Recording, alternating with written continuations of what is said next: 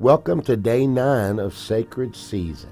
Proverbs 22:6 says, "Train up a child in the way he should go, and when he's old, he will not depart from it."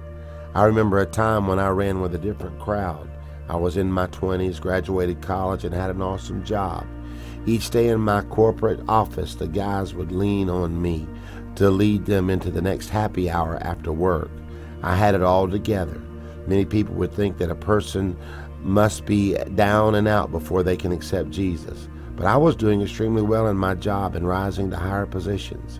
I was in a place in my life where I didn't need God. But something wasn't right deep down inside of me.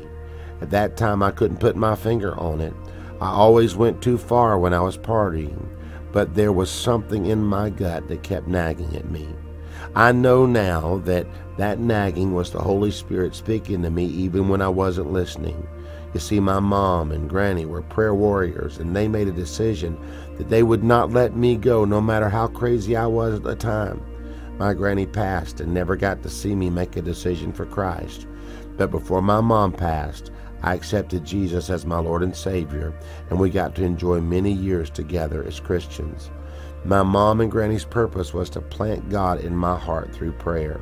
The seed that they planted when I was a child was watered through their prayers. They didn't beat me down or make me feel bad. They would just tell me, "Son, we're praying for you." And that's what they did. Those prayers changed my life and then began to give me a purpose to live a life for Christ.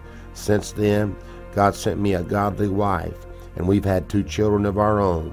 Our purpose has been and still is to teach them to pray and to pray for our children so that they too would enjoy this life in Christ. Keep praying and keep believing. Let's pray together. Lord, today we pray for parents that have a wayward child.